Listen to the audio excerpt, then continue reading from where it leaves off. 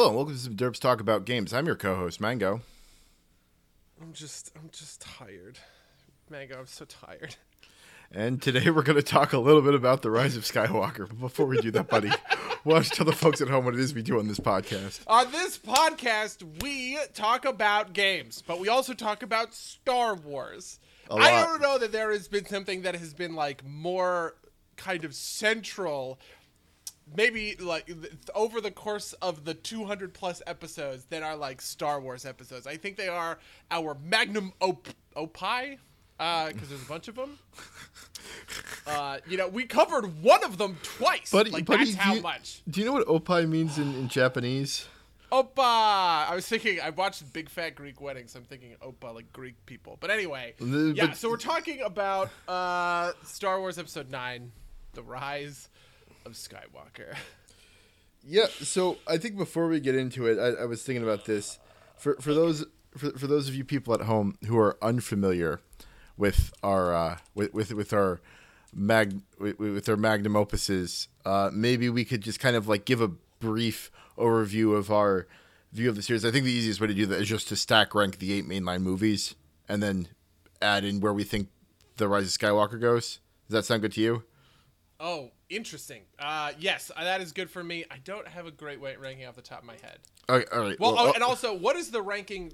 Like, is it favorite or good? My favorite one is not a good one. Okay. You know what? Feel free to throw as many caveats into that as you want. Okay, that's fine. I just figured this is I figured this is just like the quickest way to shorthand how we feel about the series. Yeah.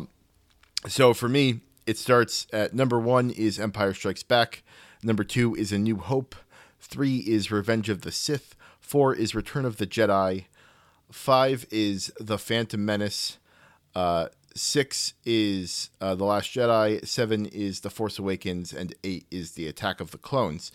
And I would insert Rise of Skywalker in between The Phantom Menace and The Last Jedi. So as the number 6 film, and that pushes the rest of them down one spot. Okay, my list, which is very haphazard, my favorite is Revenge of the Sith, Episode 3, then it's The Last Jedi, then Empire Strikes Back, then A New Hope, then Return of the Jedi, then Episode 1, The Phantom Menace, then The Force Awakens, then Attack of the Clones, then Rise of Skywalker in last place, in 9th place. All right, excellent. So that's so before we get into spoiler territory, do you want to say anything else about Rise of Skywalker, not non-spoiler wise? I mean, I don't recommend people see it because I think it's just like terrible. I mean, like, it's one of those things where it's tough because, like, obviously I think people, and I feel this too, where I want to see something and be a part of the kind of the conversation. Right, like this is a big moment for the culture, and so in a certain sense, I don't really think that like my recommendation really matters, because if somebody wants to be a part of the culture, they're going to see it, and that's fair or whatever. And I'm never going to judge anybody for watching a bad movie to kind of buy into that. But at the same time, I just have boy, I really had a hard time with this movie. I am. I want to be, without going into spoilers, I want to be very clear that, boy, do I think that this movie is absolutely awful, and it is not worth your time. Yeah, I think it is incredibly mediocre, and like, if you like Star Wars, you're probably not gonna like it, or you might like it despite itself, right? Like, you're not gonna like it as a good movie. But, I mean, I think one of the most valuable lessons you can get from watching this movie is why you don't swap directors in the trilogy, like, back and forth. Like, this is, like, the best movie. This is the best movie to illustrate that. Like, this whole trilogy. Like, I'd honestly be okay if, at some point, Disney's just like, you know what? 7, 8, and 9, we're doing them over. Yeah, like, they are, let's try that one more time. Like, yeah. But yeah, I didn't think this movie was good. I didn't think it was terrible. Obviously, I think it's the best of this trilogy. which is its own discussion. But I it's whatever, right? Like, it is. I mean, like you said, right? Like, people are gonna see it anyway because it's a cultural touchstone, not regardless of whether it's good or not. So, whatever. I'm basically like at the point where I don't care anymore, which is crazy because it's Star Wars. I know, I definitely do feel that. And that's one of the things that really kills me about this. Like, so for instance, another hot take of mine is that this makes the sequel trilogy work. Even though the sequel trilogy has what I consider to be the very best Star Wars movie in The Last Jedi, I think the sequel trilogy is overall worse than the prequels because of the way... I mean, I also think The Force Awakens is bad, but like... it just sinks it, and we all, we talked about this, that it was going to be the last movie that makes or breaks the sequel trilogy. And to me, it just like absolutely shatters it. Right. Like, even though I think Attack of the Clones sucks, right. Or that like the Phantom Menace is just like, whatever, like, at least that era was something that I was inspired by. Do you know what I mean? And like the wider kind of story of like the Clone Wars and stuff like that. I've actually been watching some of the Clone Wars cartoon, and it's fantastic. It's great because like part of what makes those movies work is how effortlessly it created the world. And so even if Attack of the Clones is just like a slog, it's still got something, right? But I just have and maybe I'm just too old for it, right? But like, I just have absolutely no interest in anything in the sequel universe anymore. Do you know what I mean? I've just completely lost my interest in what's been these back three movies, because like, they just don't really care about anything like bigger or wider than that. And I think that's like the primary and like cardinal sin of these movies. I think I generally agree with you. I mean, I think the caveat there is I think that this is just as much on The Last Jedi as it is on the other two movies. I think they're bad. I would agree with that. I forgive The Last Jedi to a certain extent because I think it's an inherited problem for The Force Awakens, right? And you could have fixed it in a different, right, like Episode 9 or whatever. But I absolutely agree with you that The Last Jedi also falls apart here. Just because, like The Last Jedi is an intensely focused story that has no curiosity about like the wider world, it feels like. Yeah, no, and like I've said this in our private conversations, but I think The Last Jedi would have been much better positioned as a outside the mainline series solo movie, like Rogue One. But that's not quite here nor there. I definitely agree with you on the kind of like sinks the trilogy type bit, right? Like, if the Phantom Menace is elevated by the context of the entire trilogy, these three movies, especially The Last Jedi in particular, are diminished by this movie. J.J. Abrams seems like he went out of his way to just kind of like completely invalidate The Last Jedi, which is not very spoilery. Really? I mean, well, that's interesting. I thought you were going to have the opposite take, because I have seen some people push back on that. Like, so for instance, somebody tweeted out basically a whole list of all of the things that, like The Last Jedi that was invalidated by this movie. And I saw some people fighting it. They were like, oh no, like this and that, and it's just a continuation of the story. And I was like, no, dude, it is not just a continuation of the story. It really is going after a lot of the stuff that happened in The Last Jedi. Yeah. Do we want to hit the spoiler mark now? I doubt anybody's listening to us before they make a decision. I have a lot of that I want to talk about. All right. Spoiler warning. If you want to see The Last Jedi and not be spoiled on it, stop here. All right. So what do you want to start with? Yeah, I mean, it just it seems like there's just a lot of the stuff that The Last Jedi did, right? Like, this movie wanted to walk back. Yeah. Like, so for instance, in the Red Letter Media review and Half in the Bag, they talk about how there's the moment where Rey goes to whatever the planet is. I don't even remember the name. And she goes to throw her lightsaber away because she's like afraid she's going to turn to the dark side. And then Luke's Force Ghost catches the lightsaber and brings it back to Rey. And then Luke looks directly at the screen and says, "Fuck you, Rian Johnson."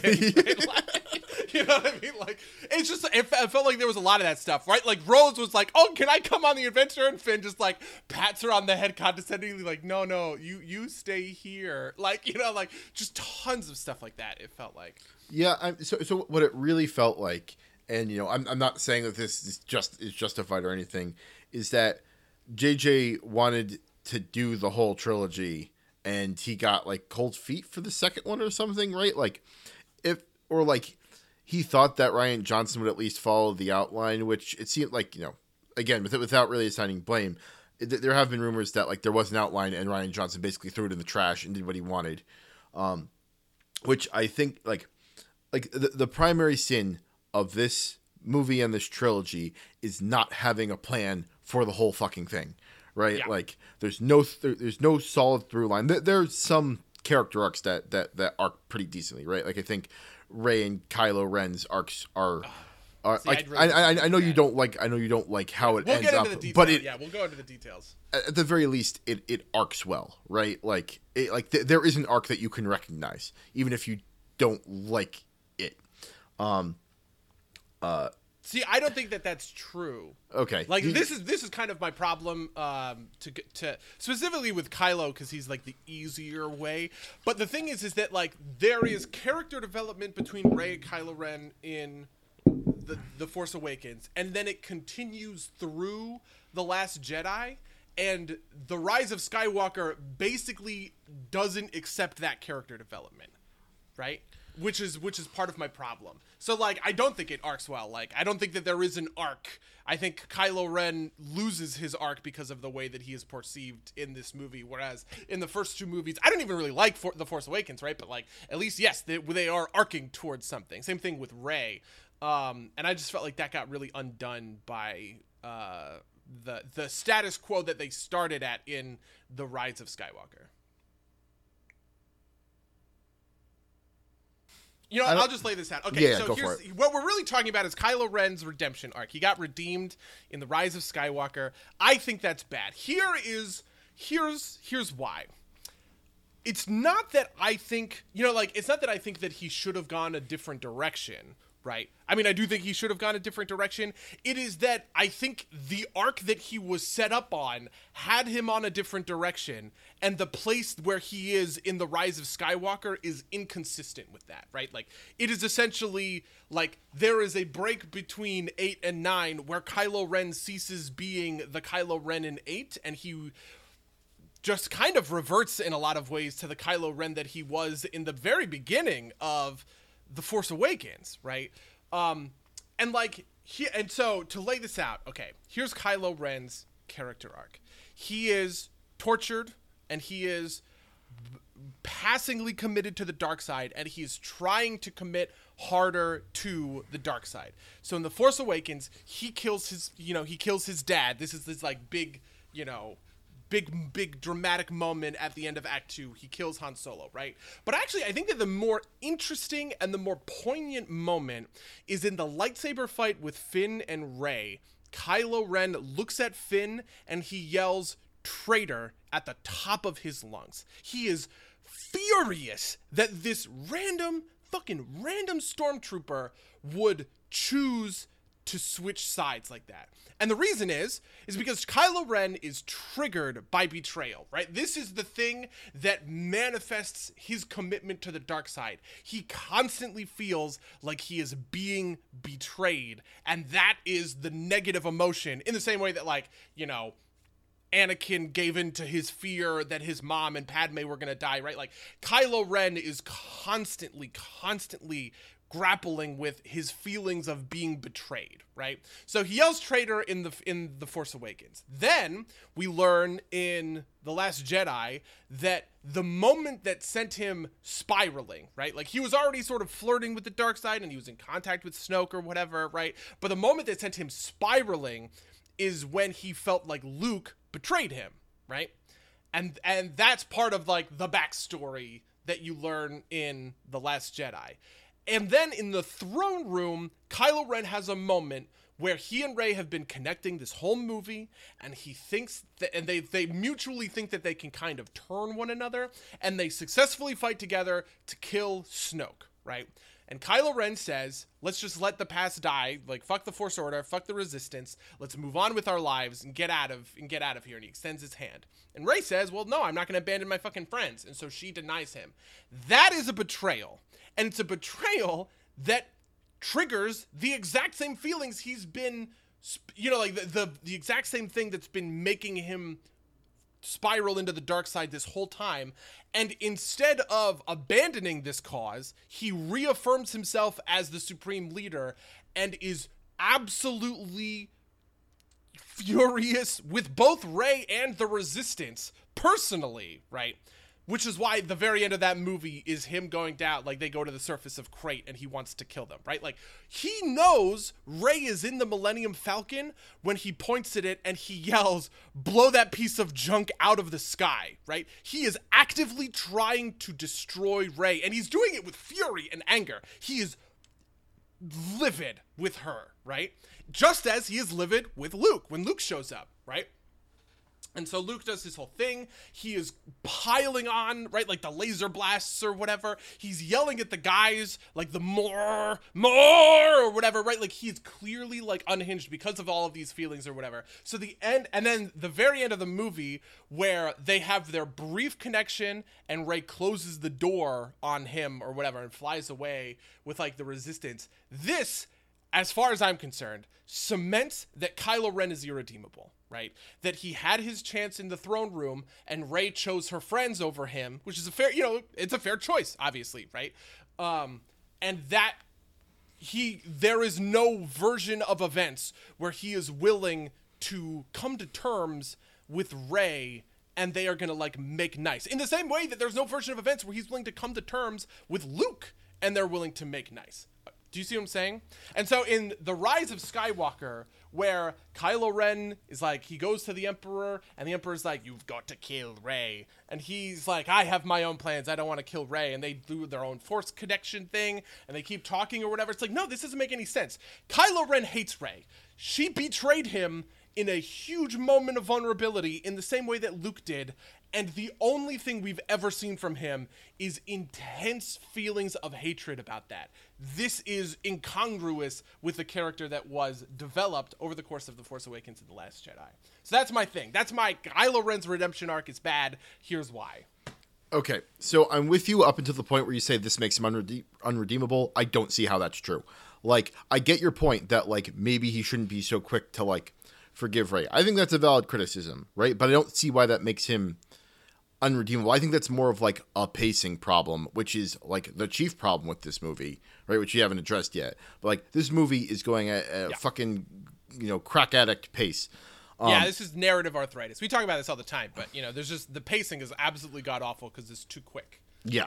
And so like given that, right? Like I think I can attribute the issues with Kylo Ren's forgiveness to not having enough time for that to be a thing that happens, right? Like I feel like that moment is supposed to happen where he like forgives himself in that fight on the Death Star, but it's not given the appropriate amount of breathing room to hit that point, right? Like, so I do want to say that there is something unique here, which is that like normally when we think of redemption arcs, right, like we think of the moment of no return in a way, right, where it's like you have done something that you can like never come back from. Or like whatever that kind of like looks like. This is not a situation where like Kylo Ren is so terrible and so evil that like he is irredeemable. He can't come back for it. The irredeemable part of this is that Kylo Ren is no longer at war with himself in that sequence of events that I have set out, right? Like he is fully 100% dark-sided by that point. And like, yeah, sure, I guess maybe it's possible for someone to be like redeemed or whatever, but like I don't think he has the impetus for redemption that he shows by like reconnecting with Rey and like not going along with what I feel like the Emperor should tell him you have to go kill Rey, and he's like, thank God, I fucking hate her and I want to kill her so bad. At the end of the last movie, I wanted to blow that ship out of the sky, right? Like, right. Do you see what I'm saying? It's less about like whether or not he can be redeemed from the outside and whether or not he is willing to seek redemption from the inside, if that makes sense. Sure, but obviously this is supposed to mirror Vader's journey in a way, and I think that like again, there's like 30 years and you know, and a movie and a half in between this, or actually almost 3 movies in between this, but like I feel like Anakin's at kind of the same point at the end of episode 3, and you know, it takes him 3 movies to get there, but he's redeemed by the end of episode 6. And like that's why I view this as fundamentally a pacing problem rather than like a conceptual problem. Mm-hmm. And maybe, you know, no, I definitely I see what you're setting up, and I think that makes sense, right? Like, so for instance, in episode 3, Anakin literally murders children, right? Yeah. I mean, he does the same thing in episode 2. So like, I don't think that there is something in the Star Wars universe to say that someone is irredeemable, right? But it is whether or not someone is like kind of looking for that. Like by the time of episode 6, Darth Vader is telling Luke it's too late for me. You know what I mean? Like, he's given up, but he's still like open to the idea. I don't think Kylo Ren should be open to the idea, at least not from Rey. Do you know what I mean? It's not like, I see what you're saying. Yeah. Like, so for instance, if this was a situation where it wasn't Rey, but it was like someone that like, you know, like it was Rose, someone he had no interaction with, right? Like, he captures Rose and he's talking to Rose in the prison to try and interrogate her, but she's like empathetic towards him and he's kind of opening up to her, and that brings him around. That makes like a certain amount of sense. It's kind of like if the Vader arc, it wasn't Luke who redeemed Vader, but like Obi-Wan. Do you know what I mean? That wouldn't have made sense. Vader was happy to kill Obi-Wan because Obi-Wan was the person that he felt most aggrieved towards. Rey is the Obi-Wan in this scenario. She is the person he is most aggrieved towards, except for maybe Luke.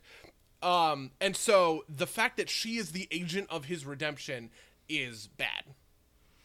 Yeah, I buy that. I don't know if I completely agree, but I definitely see your point. I think there's like a point to be made that like she's like the person that he connects with, and he's kind of forced to because of the Force dyad stuff. Which, you know, again, I think it's done poorly if that's what it's supposed to be.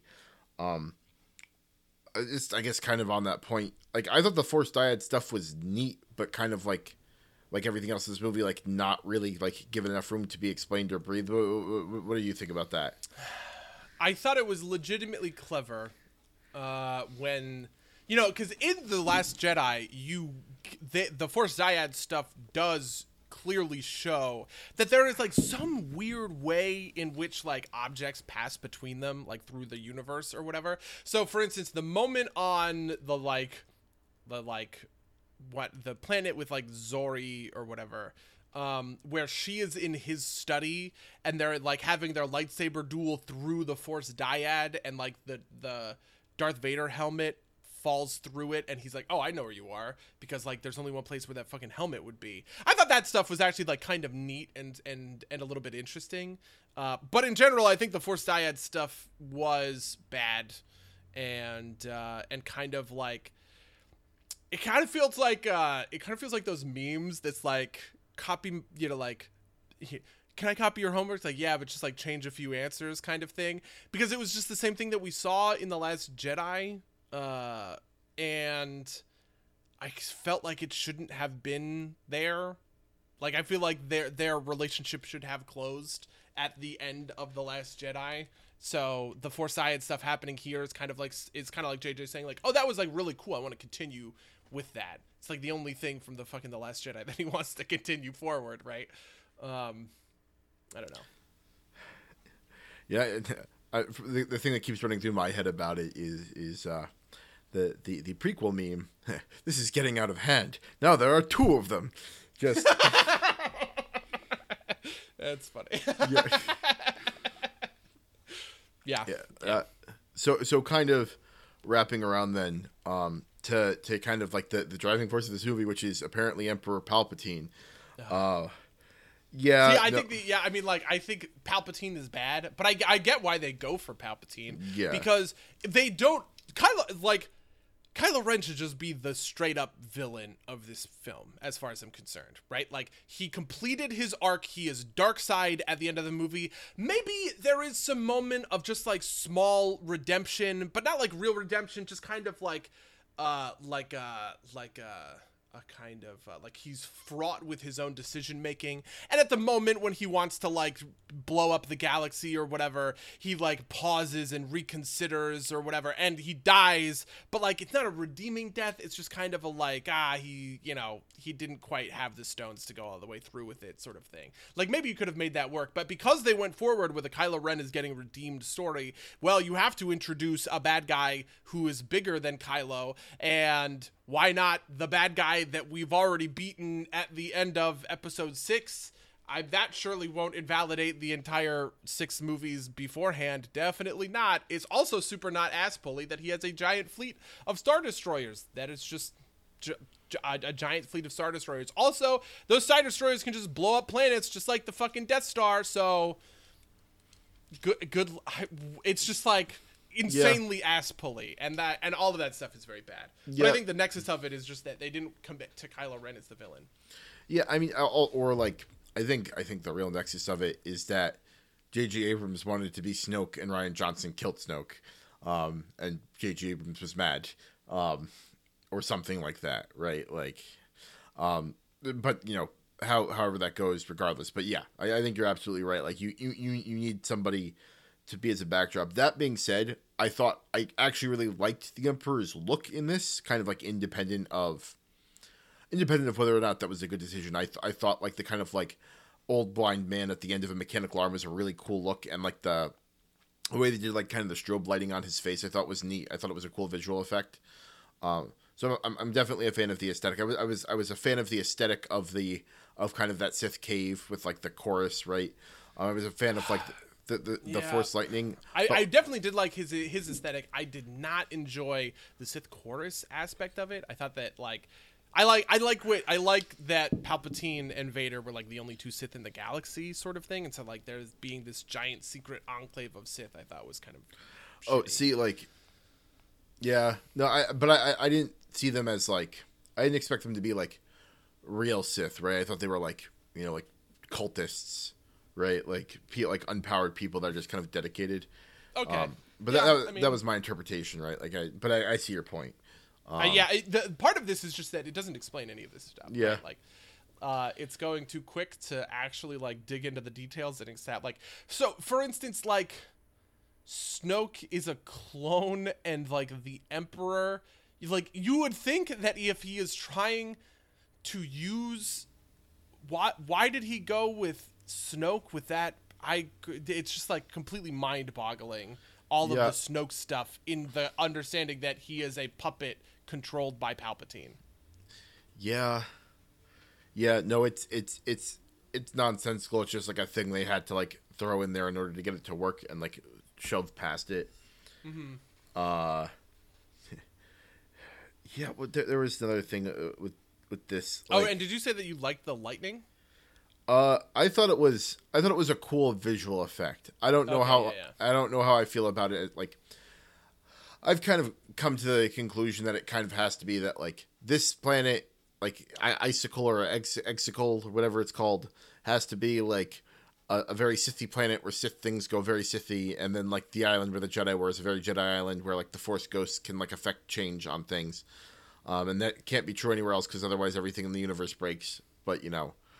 That's just kind of like, right? Like I thought it was a cool visual effect, but I'm kind of mixed on whether or not I feel like it was supposed to sort of match the moment where the Death Star, where the Emperor reveals that the Death Star in Return of the Jedi is fully operational. Which I actually think, like that's a pretty clever plot twist, all things considered, and it works out like well in the context of the story because you're getting all of this exposition from like the rebels, and you have sort of been conditioned over the course of the Star Wars original movies to sort of like take the rebel intelligence on its word. So the fact that intelligence was botched was kind of like a real like oh fuck sort of moment.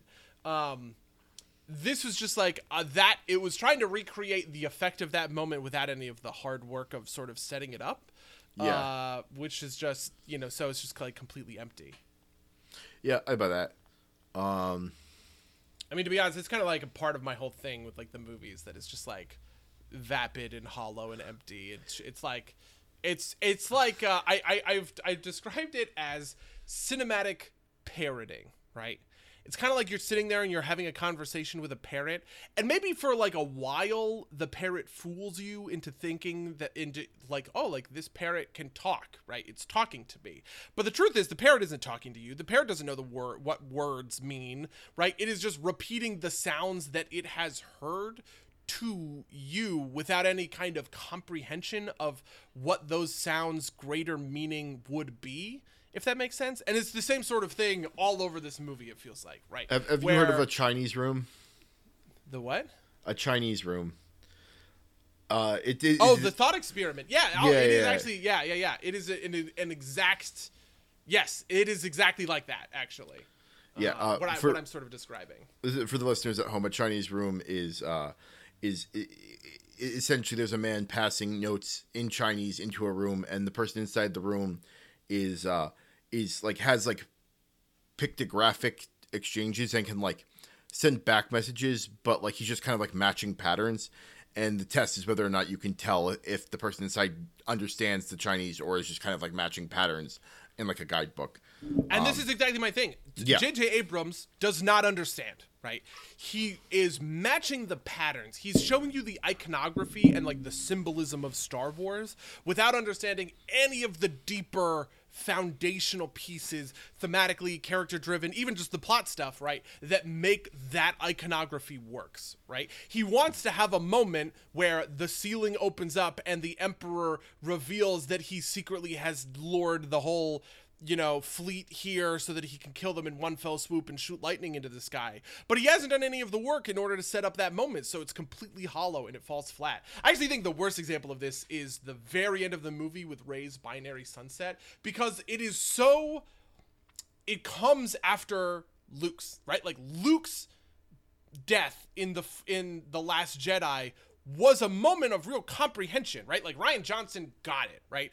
In A New Hope, he looks at the binary sunset and you immediately understand how much more he wants from his life. He is not a simple farm boy. He is a hero and he wants to be that, right? That is the aspiration of Luke Skywalker. And so when he dies on the island after having fulfilled the mythic legendary hero status that he never, like that he was hoping to accomplish, it's a bookend, right? It's a cinematic bookend to his journey. Luke accomplished that goal. His life is complete. Now he can fade into the Force and be contented or whatever. Rey's is literally just saying, I know that people think this moment is meaningful, so I'm going to recreate it with Rey. But it's at the end of her journey, and it doesn't make any sense. It's not like this is something that has been affiliated with Rey. It's not like the moment itself is set up in the story context at all. Like,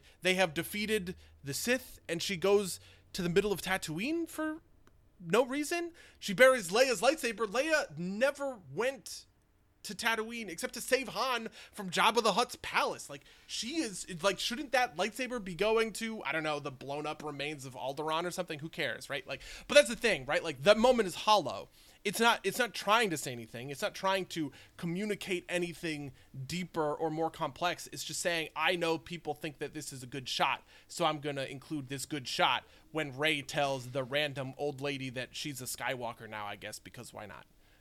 Yeah, no, I agree with that. I do agree with that 100%. Like, I was thinking that, like, the right way to do that would have been something like a binary sunrise, maybe, right? Because the point is that she's headed off to be, like, a real Jedi, right? Like, she's in some ways supposed to be, like, off to, like, start things, because that's why she has the new lightsaber now $9.99 in stores, right? Like, yeah. I could. Like, there were a couple of moments there I was just like, Jesus Christ, this is marketing, right? Like, the lightsaber was one.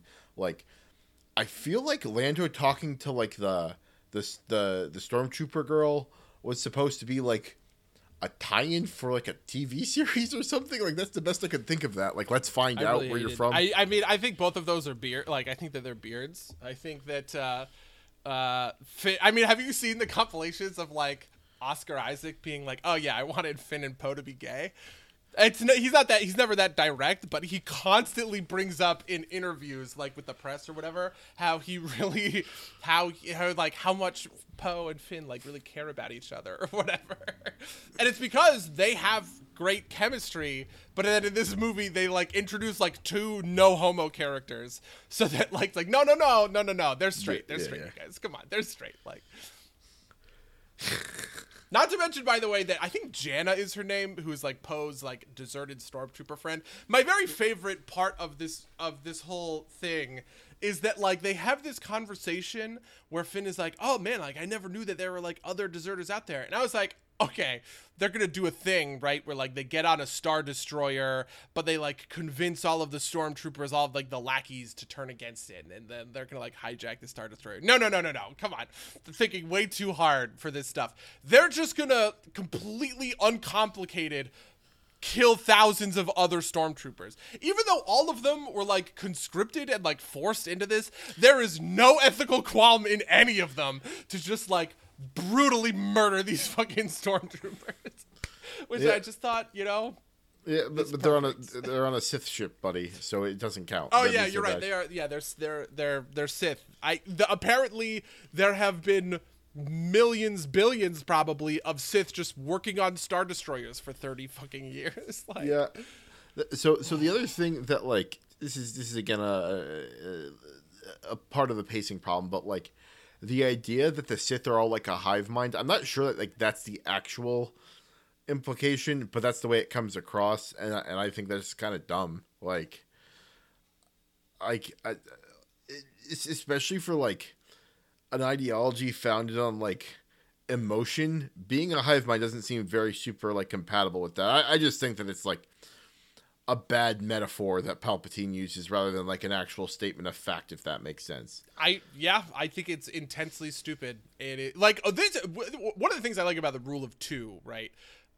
Which has been adopted. It's not just in the prequels, obviously, but like in the wider Star Wars canon, is that like the sort of self-centered and opportunistic nature of the Sith means that like it's hard to have bigger concentrations of Sith in the same way that the Jedi are, because you are constantly backstabbing one another. Do you know what I mean? Yeah. And I've always liked that. I thought that that's like kind of a clever, thing. And so I guess that's not the case anymore, right? Like I expressed this frustration a little bit about like the Watchmen finale, but like part of the frustration I have here is that like, this is definitive Star Wars. Do you know what I mean? Like, it is forever canon that this stuff has like happened. It's not just like a riff, and that's something that makes it a lot easier to sort of just like write stuff off, right? Like, it's easy for me. I know people have problems with Batman vs Superman because they like on a like a character level, they're like, oh, Batman wouldn't do this, Superman wouldn't do this, and that's fine and that's fair, and I like get that, right? Like, but I also sort of think like it's Zack Snyder's Batman is like more brutal and bloodthirsty, and that's fine. That's his take on the character. It doesn't affect, mainline Batman, right? And there's something about like that compartmentalization that I find extremely comforting, and you can't do it here, right? Like now, if you want to engage with canon says that the only 2 bloodlines that matter are the Skywalkers and the Palpatines, basically. Do you know what I mean? And like, that's just like, fuck. Like ruins. And this is a little, it's like the same thing as like midichlorians, but like amped up to a gazillion degrees, it feels like, because it's not just like a little tiny bit of the world that just seems shitty. It is it's just like everything seems outmoded. I want to say like you can't go home again, but like also I feel like I'm just thinking of like, millennials think they have PTSD from watching Rise of Skywalker, and like that's too much. But like there's I think a shade of that, right? Like I don't want to like make a favorable comparison there, but like, it's the fact that I have come out of this, right? Like I enjoyed watching Rise of Skywalker because I just kind of like stopped caring and turned it off, and like that parroting can be comforting in a way, right? Like, JJ, like I, like very much in kind of the realm of I saw it and I clapped type of deal, right? Like, And if I'm not caring, I can appreciate it at that level, at least for like one viewing. And it's like, whatever. I can't muster the energy to be mad about this anymore. Yeah, and there's a certain amount that I actually like. I agree with you. I think that's what J.J. Abrams really wants, right?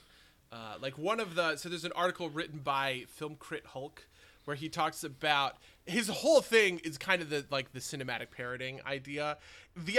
His whole thing is just that like J.J. Abrams is trying to trick you. He's like playing 3-card Monty with you because he has all these different MacGuffins and he's trying to move too quick. And he brings up this quote that Chris Pine gave about J.J. Abrams in the Star Trek movies, where the quote is, I tell the story about J.J. Abrams in the first film where I'd run on the deck of the ship and say something to the blue screen about something. I had no idea what I was talking about, and I said to J.J., I'd love to do with more time because I don't know what I'm saying. If you could tell me what I'm saying, it'd be a really great help. And J.J. responded, it doesn't matter. Just run, say it as fast and earnestly and urgently as possible, and no one is going to care. And like, that's a real ethos in this movie, right? Maybe it's just too fast and I don't care, and it shows me the lightsabers and the, Lando driving the Millennium Falcon, and I'm not going to engage with it on any level deeper or more complex than that and just let it be shallow and vapid and take it at its word, at its shallow vapidness, and that's all. And like, that's fair in a certain sort of sense. And I think if I hated The Last Jedi, I would also be like on this train. But because like The Last Jedi, I think, was deep and it understood Star Wars and it comprehended Star Wars and wanted to talk about, right, like, Star Wars, it's tough to go from one to the other. Do you know what I mean? Yeah. I mean, I've got my issues with The Last Jedi, but I definitely feel what you're saying. Yeah, I mean, like, even the worst parts of The Last Jedi are like, it's like plot stuff. It's like, yeah, the Canto Bight stuff is like a giant plot cul-de-sac that doesn't really amount to anything, which sort of sucks and is like unsatisfying or whatever. But that's a plot level thing, whereas this is like a thematic level thing, I guess. And I don't really think the plot of Rise of Skywalker is good, because of like these pacing problems and like the ass-pully nature of everything, and just kind of like, at a certain point we talk about like suspension of disbelief. And it's just like, I think the moment when I really lost it was when like the ancient Sith dagger that had been sitting in this like forgotten planet in this Jedi hunter that Luke tracked down, and it's like ancient and it has these coordinates to where the Wayfinder is. The coordinates to the Wayfinder were on Endor, and the dagger was specifically built with like a little stupid metal apparatus to show the destroyed Death Star. And I was just like, what the fuck? This makes no sense. So what the fuck? The only thing I will say in defense of that is that I don't know that it's supposed to be ancient, right? Like, I think it's still stupid, right? Like, the idea that debris in a stormy ocean will be completely unmoving for years and years. Yeah, stupid. yeah. But I will say that, like, on that very surface level, I'm not so certain that that dagger is supposed to be ancient, right? Okay, that's fair. I did think the dagger was supposed to be ancient because it's written in that like ancient Sith tongue or whatever. But that's kind of an implication, and it's not real. So I see your point. Yeah, like, I mean, did like the Emperor forge this dagger himself or something? I mean, that's also a stupid part, right? Like, how do we tell the Sith how to get to Exegel? We're going to write the coordinates on a dagger and model it. And we're going to leave the Sith holocron inside the Death Star because we can see it, but we can't get to it, apparently. Not to mention, by the way, and I had this thought in the movie, right? Like, if Rey is looking at the Death Star from literally any other angle, oh yeah, it wouldn't work. You know what I mean? Like, if they came at the Death Star from the opposite side, and they were like, oh, here's the Death Star, it was the size of a giant moon, so its wreckage covers tens of hundreds of square miles, right? We come at this random point to it or whatever, and she looks at the dagger, I have no idea where this is. movie over. They don't get the way stone. Star Destroyers come out and destroy the whole galaxy. Like, yeah, I mean, what the fuck? Like, I mean, if you really like, you could just put like a fucking riddle on it, right? Like, you know, the seat of power or something. And it's like, oh, I wonder what the seat of power is. They stumble into the throne room and it's like, oh, that's where Palpatine used to sit. And somebody like trips over it and like the door opens or something, right? Honestly, I don't even think you have to do more than just hack C-3PO's brain for it. Yeah, right? that's you fair. hack C-3PO's brain and he goes, it's on Endor because it was in the Emperor's throne room. That's where it was. Great, thanks. Let's fucking, you know what I mean? Like, yeah. why? I mean, the C-3PO and the Chewbacca stuff I also think is bad. It's actually almost like the Chewbacca stuff is meaningless, right? Like yeah. it's like way too fast, right? Like I might have bought like Chewbacca showing up at the end of the movie, right? Like with some like, you know, oh, it was a different, but it's like, it's literally immediate, right? It's like, oh no, she killed Chewbacca. What? And then we see Chewbacca. Okay, don't worry. I guess like what? And then you think, oh, she's gonna like carry this guilt or whatever. 10 minutes later, they are rescuing Chewbacca. It's like, what the fuck is this plot point? I actually, to be honest with you, I was really excited. I was like, oh my god, Rey killed Chewbacca. That's gonna be like a thing. Yeah. It's gonna be some drama that she killed him with Force lightning, right? Right? Like, yeah, exactly. She kills him with Force lightning. Like, holy fuck, right? Like, here something is no. Do they complete? It's like, you know, I talk about like pulling your punches. It's exactly that. Chewbacca should have died. That would have been a better choice. It would have been more compelling storytelling. And you could have like, and if like she learns how to deal with it or whatever, right? Like that's like a lever that you can like drive into Kylo to like, you know, be like, you know, even when things, right? Like you just do something better with them, whatever the fuck they. Yeah. I mean, and I think the same thing is true for C-3PO. I was like, wow, that the moment when he's like, I'm taking one last look at my friends. By the way, C-3PO, you have terrible friends. They constantly shit on you to your face. Like, every time you do anything, they're all just like, shut the fuck up, C-3PO, you stupid piece of garbage. Like, I was like, guys, lay off C-3PO. But then he's like, I just want to take one last look at my friends or whatever. And it's like, oh, wow, like, yeah, okay, cool. That's like sort of like deep, you know, like that C-3PO is sacrificing himself in his own way in order to like help them nope, R2-D2 has backups of C-3PO's memory. Beep boop. So they didn't even do the cool thing with that, right? Like I was like, oh, is this where C-3PO is going to realize that he was built by Darth Vader? It's just like nothing. Just like I think it's because he hates the prequels. Because something that I expected to happen. First of all, I think Kylo Ren getting his helmet back is incredibly stupid and dumb, and another thing that like JJ is like, fuck you, Rian Johnson, about. But like the bringing back the Darth Vader helmet or whatever, I was seriously like, oh fuck, like, is he gonna talk to Force Ghost Anakin? Because this is a fan theory that people had talked about a little bit, right? That like the thing that redeems Kylo Ren is he has a conversation with Anakin in Force Ghost form. We know Anakin can manifest as a Force Ghost because he does it at his own funeral with Yoda and Obi-Wan in Episode 6. So he is going to manifest as a Force Ghost to his grandson and say, yeah, I was in the exact same position as you, and it fucking sucked. And I understand why Luke wasn't there for you, and he couldn't understand what you were going through, but I do, and you should be a good guy. And he goes, okay, Grandpa, I'll be a fucking good guy now, or whatever. And I was like, listen, if you're gonna do the Kylo Ren redemption, that's a pretty good way to hit it, right? Yeah. Nope, not at all. Fucking hallucination, Han Solo, Force Ghost, what? I guess he's not a Force Ghost because he wasn't blue and glowy. Right, so Kylo Ren just hallucinates himself into the fucking light. Yeah, I thought it was supposed to just be like a memory, right? Like a theory, like a metaphysical conversation or metaphorical conversation. But then he like has like clever lines, right? It's like, like the I know line's a little bit too much for like. I thought that was like a neat way to do it, but like it doesn't justify Han being there. Yeah, I have also heard that Leia implanted it in him, right? Like Leia, because she says like, I'm gonna save my son, and then she fucking dies. But like that her thing wasn't just reaching out to him, but it was also like implanting this Han Solo image in to like get him back or whatever, which like is probably the best way that you can explain that. Yeah. I don't fucking know. Like, It's so bad. It's honestly so bad.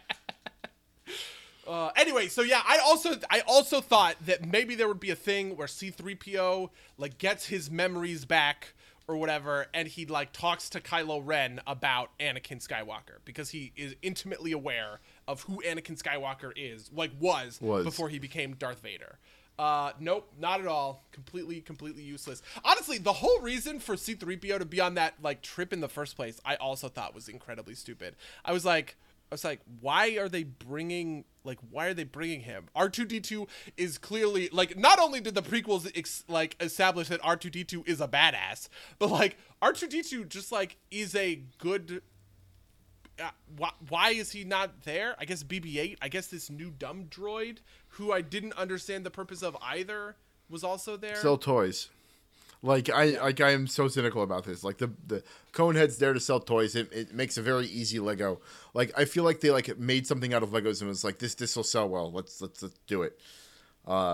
Like no super hard shapes like the BB-8. It's like literally 3 Lego pieces and you've got the fucking thing. It's. I mean, I hate, or I don't. I think BB-8 robbed R2-D2 of his justified screen time in this trilogy because R2-D2 is the best character in all of Star Wars. But, I think the only good thing BB-8 ever did was shoot out his lighter like a thumbs up. Fucking.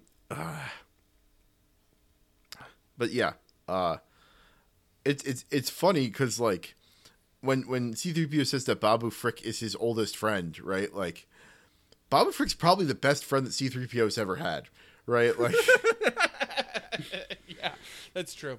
Yeah, and and I'm being a little bit harsh, right? Because like as much as they dumped on him in the original trilogy, like they always came back around to him, right? Like they were like only and like it was mostly Han, but fucking these guys like it feels like they took that joke and just like they just drove it into the ground because it's just too many of them, right? It's like it feels like straight up a fucking abusive, right? Like yeah, no, it does, and this is the other thing. Like one of the things that I liked about Poe, especially in The Force Awakens, is he's just like a good, you know what I mean? Like yeah, he's like a good guy. He's like Captain America. He's like Superman, right? He's just like a good, righteous dude, and he's got a clear head on his shoulders, and he's charismatic, and he's a leader, and he's like calm and collected, so that when everybody else is like anxious, he's optimistic, and he goes, "No, we have this," kind of thing, right?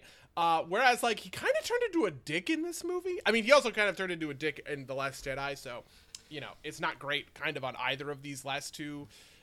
In either of these last two movies, but like there was a moment where he looked at like Zori and was like, "Hey, like I know we're at like we're here to like solve this huge universe-threatening bad guy problem, but do you want to like fuck real quick?" So he's like, "No, of course not," right? Like, what was that? This is no homo, bro. Yeah, I think it is honestly just the no homo stuff.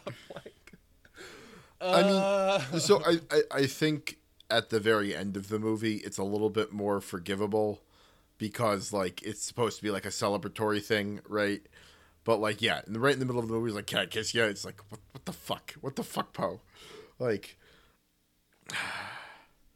they like I thought the idea of him having like a dark checkered past that kind of like cuts against the goodness aspect of him is interesting, and I thought that could have been neat, but it kind of gets undermined by like him just also being kind of a bro douche in like the weirdest way.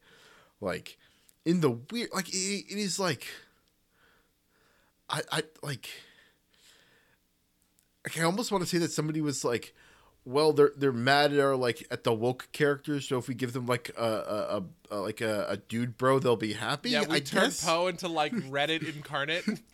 But it's not even Reddit, right? Like it's like the worst 4chan parody of Chad, like.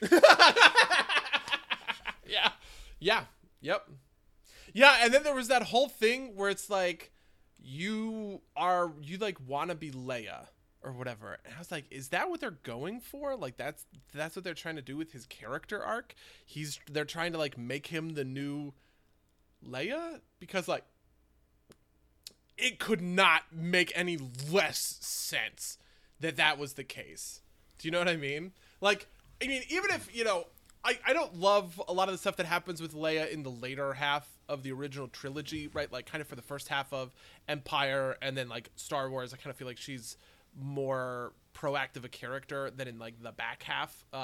Same thing with, like, same thing with Han, just because of, like, he doesn't really have anything to do in the sixth movie or whatever. But, like, I just, like, that Leia is not that jerky. You know what I mean? I mean, I don't know. Maybe she is. Maybe I'm just like... Yeah, I mean, I think the idea that he's trying to arc from being kind of like the hot-headed idealist young soldier into like the mature commander makes sense, right? Like that conceptually makes sense, but they didn't really like give it to him. Like they didn't like that was kind of like what was supposed to have happened in The Last Jedi, right? Like he didn't really have a character in The Force Awakens because he's got like 3 minutes of screen time.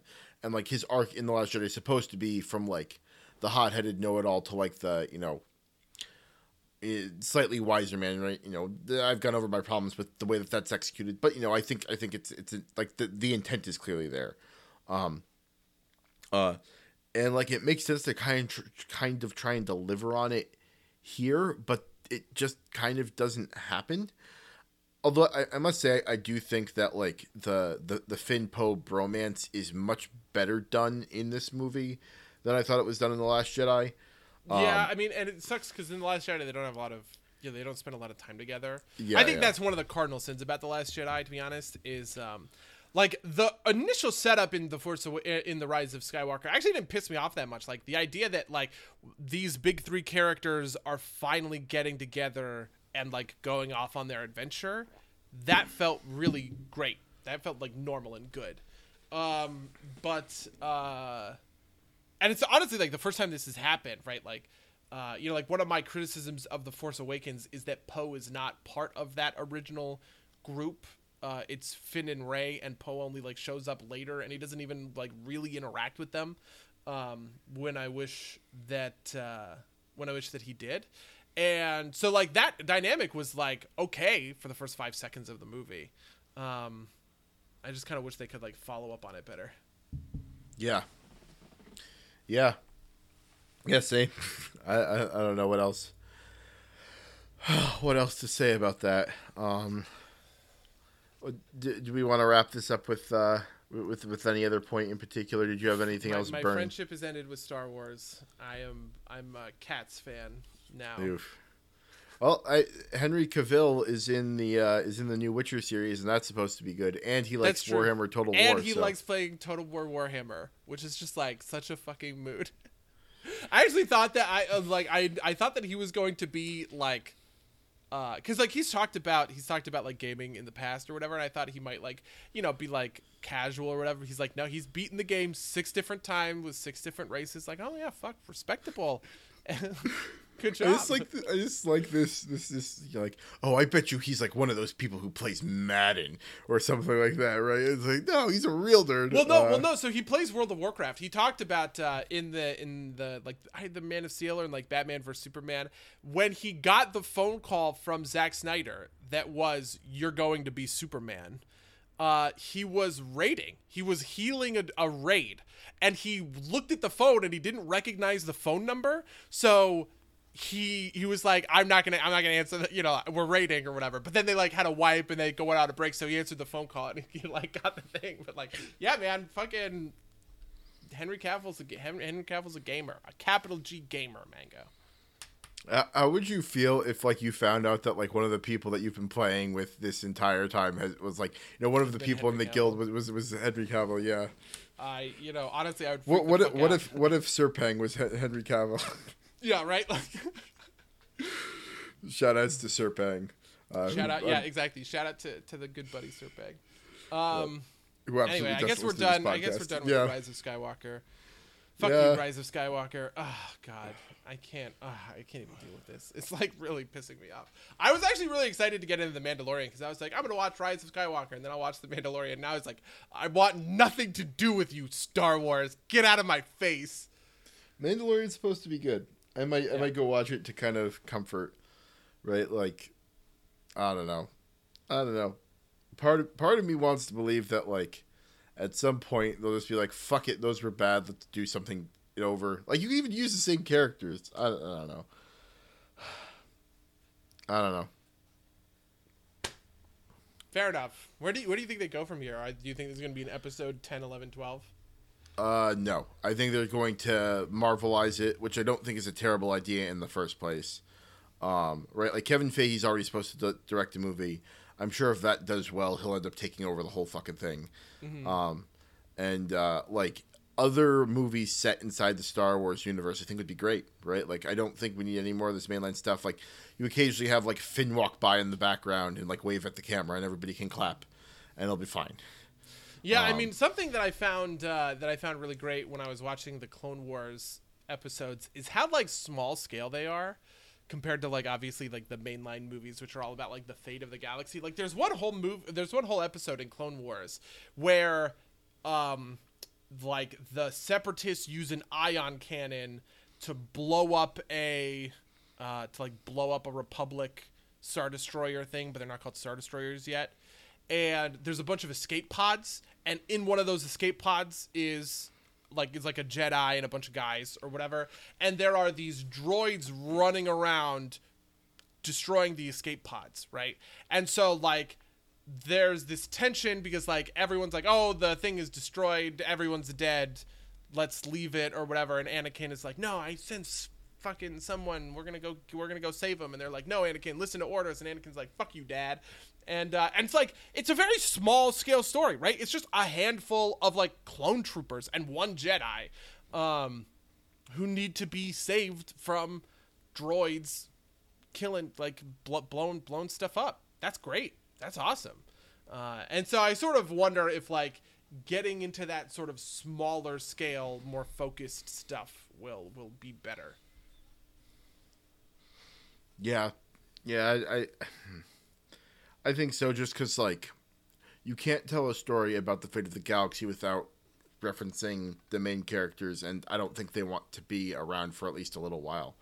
And you could also there's also like plenty of fertile ground between like say 6 and 7 to work with, stuff like that. Yeah. So how's your week been? My week has been great. I've been playing lots of Total War, as mentioned, but like I don't really even have all that much to say about it besides that like Total War is good and it continues to be good, and I'm playing a lot of it. I am building this is the big news. I'm building an EDH deck, a commander deck for Magic the Gathering, because a bunch of my friends have been getting back into Magic and doing like drafts and stuff. But I played a lot of EDH in college, and so I've been, like telling them about it or whatever. And it was Cammie's birthday, and so I was just like, you know what, I'm just gonna get Cammie an EDH deck because they have like pre-constructed EDH decks, right, for her birthday, and that's what like her birthday present will be. And now all of a sudden I'm like falling back down like the Magic rabbit hole where I'm like looking at like, ooh, look, all these like new cool cards, what do they do stuff. Yeah. What is your commander going to be? Do you know? So I'm going to be using Yuriko, the Tiger's Shadow, which is so one of my favorite mechanics. So I like blue is my favorite color, and blue black was my old EDH deck, because that's always been my favorite color combination.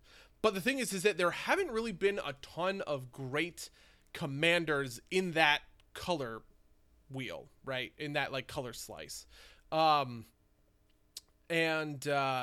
so like I want to play like a blue black deck, and I was looking at the different commanders, and they released a ninja commander, and I love the Kamigawa set, and I specifically love the ninjutsu mechanic, which is basically like you attack with a minion, and if it's unblocked, you can pay a cheap cost to swap that minion for a ninja that's attacking from your hand, and all ninjas have an effect that's like when it deals combat damage to a player, draw a card, or when it deals combat damage to a player, like bounce a minion or something like that. And all of that stuff is like really great, and I find it to be just like super fun. So I'm going to be playing Yuriko, and she's blue black, which is obviously like the other piece of the puzzle. But yeah, I have to say that I think that the game has gotten a lot more friendly to Commander since they like officially adopted it, which was after my time of playing.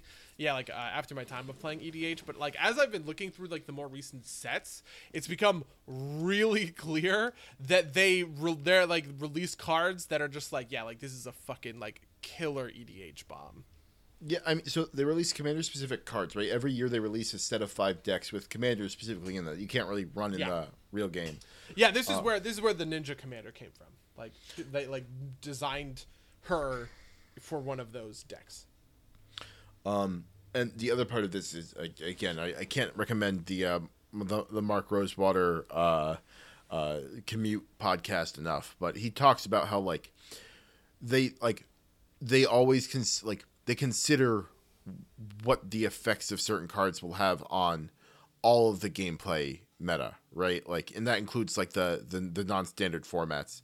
And obviously they're not doing that what you're doing that for homebrew formats is going to be a lot less than for official formats. And Commander being an official format puts that kind of in the forefront. So I think you're absolutely spot on with that, and I think it's. I think it's a neat format. I think part of the problem is because it's an official format, it's starting to become too solvable, if that makes sense, right? Like EDH was a format invented so that you couldn't just so that it would be very hard to make a killer pay to win deck type of deal for casual play. It's only moving out of that. There's another version. It's called like Canadian Highborn or something that's got like more restrictions on it that keeps it from being it's like progressively more things to keep it from being solvable. Let me see if I can find it. That is definitely something that I find interesting, I guess. And I sort of want to see how things like play out. Like part of it is that none of us want to spend a ton of money, right? So like I'm playing blue black, but I'm probably not gonna buy like a fucking Jace Mind Sculptor. That's $100 card. And one of the nice things about EDH is you only need one of it, right? So like hypothetically speaking, yeah, I could go buy the one EDH card, or I could buy like my one copy of that or whatever. But like we're all trying to keep it like pretty cheap and pretty contained.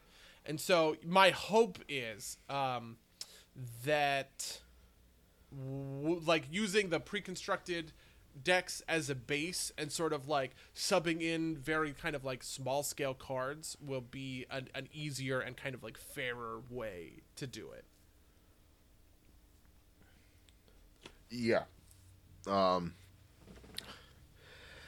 Yeah, so Canadian Highlander, as best as I can tell, is just Commander without commanders. Like it's a 100 card unique deck, and that's it. Oh really? But I feel like the commanders are like. Yeah, no, I feel like I'm missing something. Maybe I'm thinking of a different type of format. But there is this tradition of inventing new formats. Like they just came out with like a new format. It's called Pioneer, which is like. So I forget what the last one was called, but there was a format that was postmodern that was like a little bit moved forward so that you had like a smaller set of cards and you didn't have all the baggage from the other ones. And Pioneer is that same set. It's like the same thing but moved forward again, right? So it's like slightly longer than standard, or like significantly longer than standard. I think it goes back to like 2008, I want to say. But like, cuts off some of the chaff, as it were. Which like they're always thinking of ways to like make the game more accessible because like kitchen table Magic is like a staple of the game, and it's hard to play sometimes if you have somebody with like a really good deck. Or even I mean, this is part of what also I find really compelling about Magic is like multiplayer Magic, and like EDH is very much like designed around like the politics of a multiplayer game rather than just a 2-player game. Because like in head to head, you never have to deal with like somebody getting vengeance on you, right? And you have so much more kind of like at stake in a way, because like if everybody gangs up on you, you just lose no matter what. In a lot of situations, it's hard with a table of 4 people, right? If you kind of make yourself a threat, you will just kind of get stomped out, because like nobody can really like 1v3 super efficiently. And so I find that a lot of that stuff in a kitchen table setting with EDH has done a pretty good job at making the games kind of like fun and unique, outside of just the fact that like EDH is EDH and like there's a super high variance. Like this is the thing that I love about EDH, which is because it's a singleton format and it's a 100 card deck, the games play out extremely differently, like every time. And you have to have like redundancies in a way, but like your redundancies aren't the same kind of redundancies that you would see in like a traditional sort of deck. It's like, well, maybe my late game bomb is the Scarab God, or maybe it's, you know, Skithyrix, the Blight Dragon, or maybe it's like you have 5 or 6 of them, but like they're all fundamentally different, and you have to sort of play around what you get, kind of a thing. And I think that that's neat. Yeah, no, absolutely. It keeps the games from being too consistent or getting stale, right? Like you can run with the same deck a bunch of times and have a unique experience. But yeah. As for my week, I didn't do a ton that was compelling, but I did. I've been playing some Smash Brothers since I'm back home in New Jersey, and my brother wants to play Smash Brothers, so it's been fun checking out like Banjo-Kazooie and Terry, the new DLC characters. They're not that new, but they're new to me since I haven't played in a while, which has been fun. Do you play a lot of Smash, buddy? I have played a ton of Smash in the past. Like I played a lot of N64 Smash and a lot of Melee, and then I kind of like fell off with Brawl, and then I basically never played Smash 4. And then obviously I've not played much Smash Ultimate, so we're kind of in that, you know. Yeah, fair enough. Yeah. Otherwise, you know, what is it? I've been playing Destiny because, you know, it's the season of the dawn. Gotta grind out new stuff. They came up. A new thing has come out, right? Yeah. It technically came out the last time we talked, but I don't think I talked a ton about it. So, but yeah, it's so it's the new season, which is kind of like it's basically a new patch with a season pass attached to it. Like a patch in terms of like, you know, in the WoW sense, right? Like it's a content patch. Basically the premise is that Osiris, who is this warlock who's from he's like this old warlock that got exiled by the Speaker of the Tower a while ago for basically experimenting too hard. He built like a time machine at one point to try and save his friend, and then the Cabal took over it and are using it to try and so specifically a sub race of the Cabal who are like these psychers who are kind of generally like oppressed and like made into like shock, like snipers, and like psyker troops are like, they're trying to like, I think, take over at least their division of the Cabal using this time machine. And you use the time machine to go save Saint 14, who's this legendary Titan figure that you found the grave of a while ago. It's weird time travel shenanigans because the gun that he wields is called the Perfect Paradox, and the way it goes is you gave him the Perfect Paradox like thousands of years ago, and then he gives it back to you 2 years ago in real time, or like you find it at his grave 2 years ago in real time, but now he's back again, and so you have a real version of it, and it's getting very fucky very quickly. So I think it's just gonna do like predestination paradox type stuff, like what happened always happened type of deal.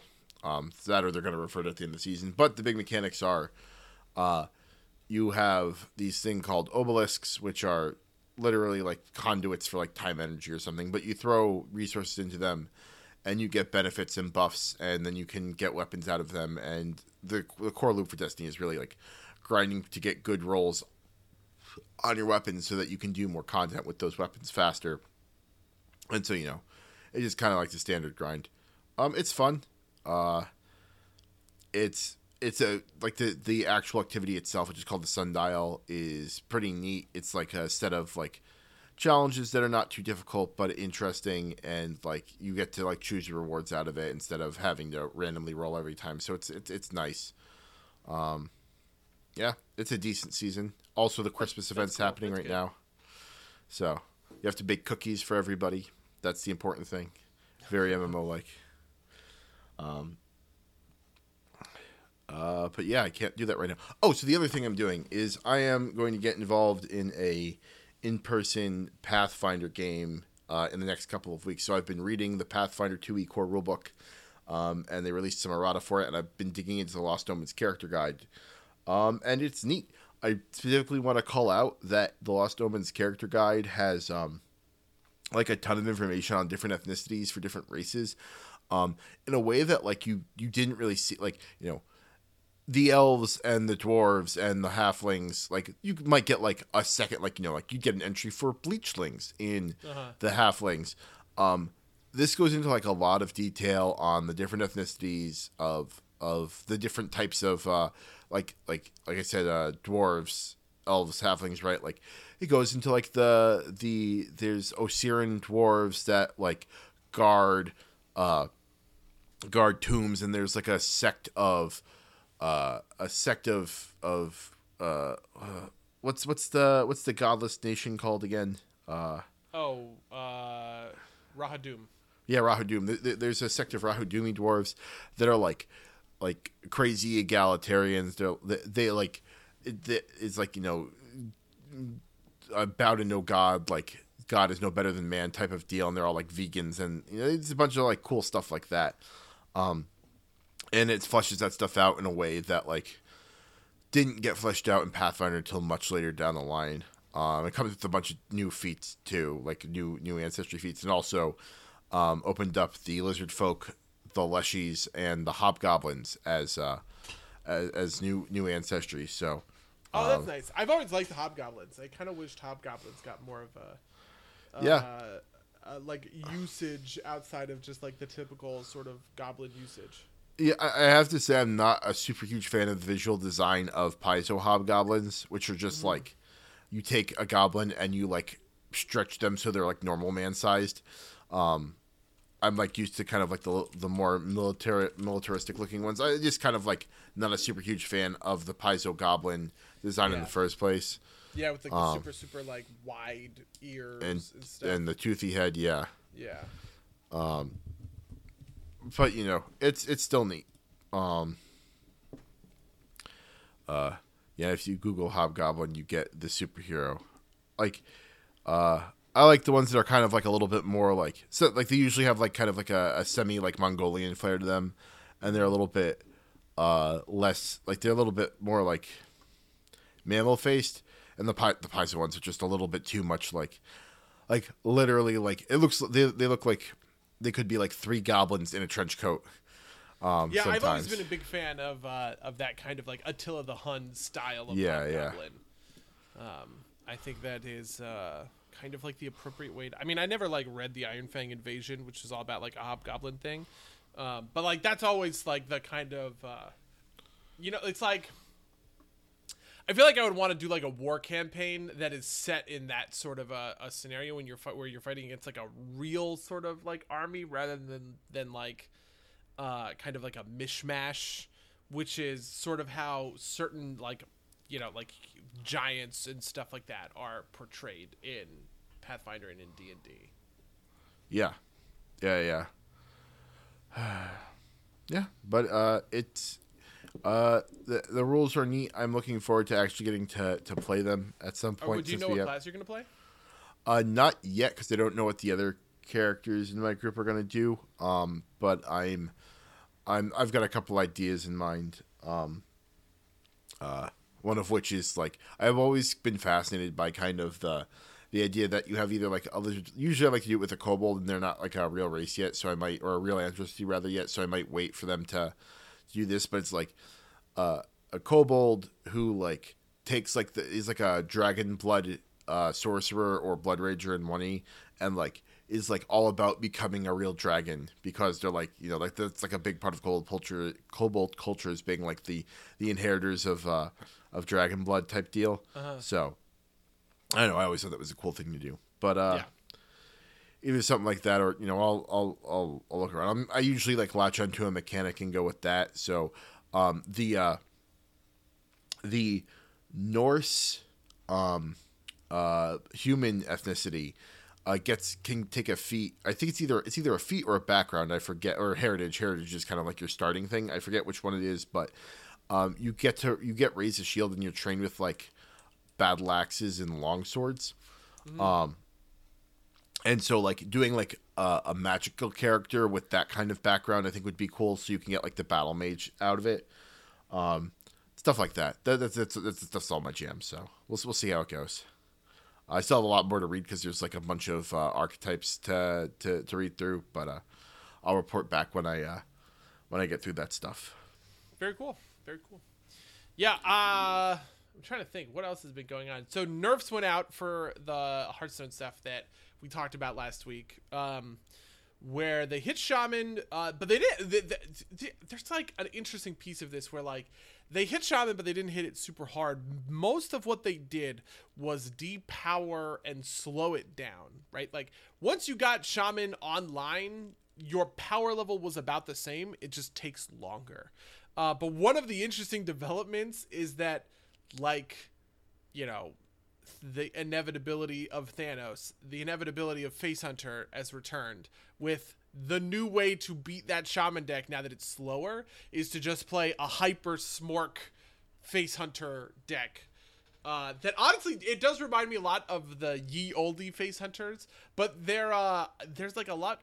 Yeah, Face is the place. But there's actually like a lot of like interesting sort of stuff going on in that deck. Like, so for instance, one of the big win conditions against that Face Hunter deck is using Timberwolf, which is a 1-mana 1/1 that gives your beasts +1 attack, and it's an Attack of the Hounds. It's Unleash the Hounds. Unleash the Hounds, right? Which summons a bunch of 1/1s with charge.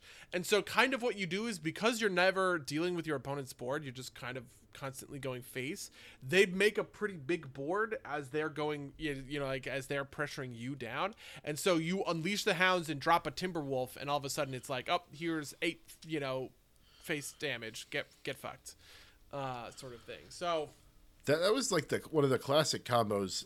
That and like, but like they nerfed Unleash the Hounds by like making it cost another mana, I believe. Yeah, I honestly don't really remember the. I feel like there was a series of nerfs to Unleash the Hounds, like to what it used to be. But I don't really like remember offhand. Yeah.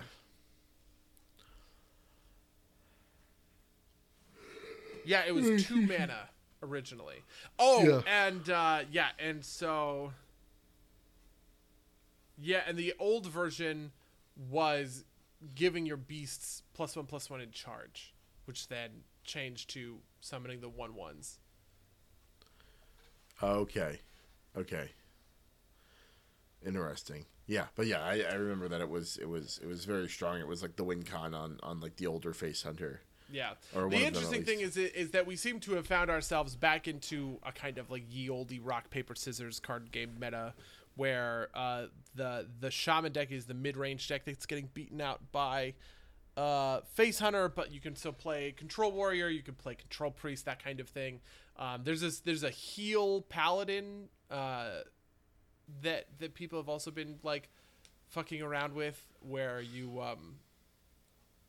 just kind of take all of the damage, but like you just heal it up until they run out of gas. Because there's a bunch of really efficient heals in Paladin right now. So, you know, there's a lot of that stuff going around. Okay, cool. Yeah. Okay, so I have one more thing to talk about. Okay. Cats. Okay. Mango. I saw cats. I have to say, it's funny that I saw Cats and Star Wars like a couple of days apart, because I earnestly had such a better time at Cats, even though Cats is awful. I mean, let's just get this out of the way.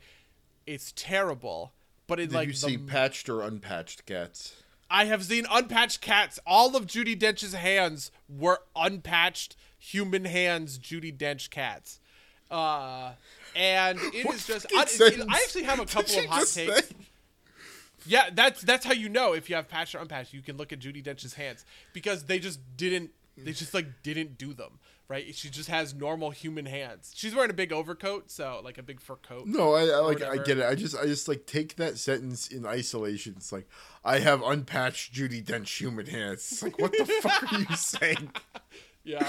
Yeah, no, Sorry. The funny thing is that I kind of have like a couple of like hot takes related to cats. One of which being that like people keep talking about how horny it is. And I just don't think that that's actually all that true. I think people are just kind of like not super used to like dance as like an art form. Like the core, they do a couple of different sort of form. Well, sure. I mean, like they do a couple of different like dance numbers or whatever. Like there's a tap routine, right? They have this like weird. It is insanely strange because they're cats, but they're wearing like sneakers, like Converse, and they're doing like a breakdance routine or whatever. But like the main cat is named Victoria, and she's a ballerina, and she's basically doing ballet. And there's a bunch of pieces kind of in there where like for a moment, you know, like for like little hints and glimpses, you're a little bit like, oh, I get it. I understand why people like cats. Not because any of these lyrics make sense. They fucking don't. Or like the story makes sense. There really isn't a story, and it doesn't make sense if there is one. And just career ruining performances. Like, I don't think I'm ever going to be able to look at Idris Elba the same ever again. That guy made a huge mistake taking this film role, because I will just forever see him as McCavity, the evil bad guy cat, but in his like black cat fursuit thing, he just looks so weird. It's inhuman and it's so strange. But I actually earnestly highly recommend that everybody go, and that everybody, you don't do anything, don't learn things, don't understand Cats. I never saw Cats. I didn't even know that like the big song in Cats was from Cats or whatever. Just try and see it as raw as you can, and try not to ruin it for like the people in the audience who definitely are going to get it ruined, because everyone is constantly laughing because it's so fucking funny. I felt so bad because I just kept laughing at things, and I just kept saying what the fuck to just like all of these things that were going on, because nothing made any sort of sense. And there was one person in the back that just sort of said, "What's so funny?" And I was like, oh my God, this is someone who like really earnestly loves Cats, and it's like seeing their favorite musical on screen. I'm totally ruining it because like, I just don't understand. But yeah, so that's Cats. Highly recommended. Top class cinema content. Go see Cats. Don't see Star Wars. That's my hot take. Okay. Well, I think we'll end it with that recommendation. If you'd like to get in touch with us, tell us what you thought about Rise of Skywalker or any of Star Wars or Cats, you can reach us at SomeDorsPlayGames@gmail.com or podcast@SomeDorsPlayGames.com. You can follow us at twitch.tv/SomeDorsPlayGames. You can donate to us at patreon.com/SomeDorsPlayGames. And I think that's everything I had. But do you have anything else you want to promote? I have nothing else I'm looking to promote. In that case, until next time, dear listeners. Until next time, loyal listeners.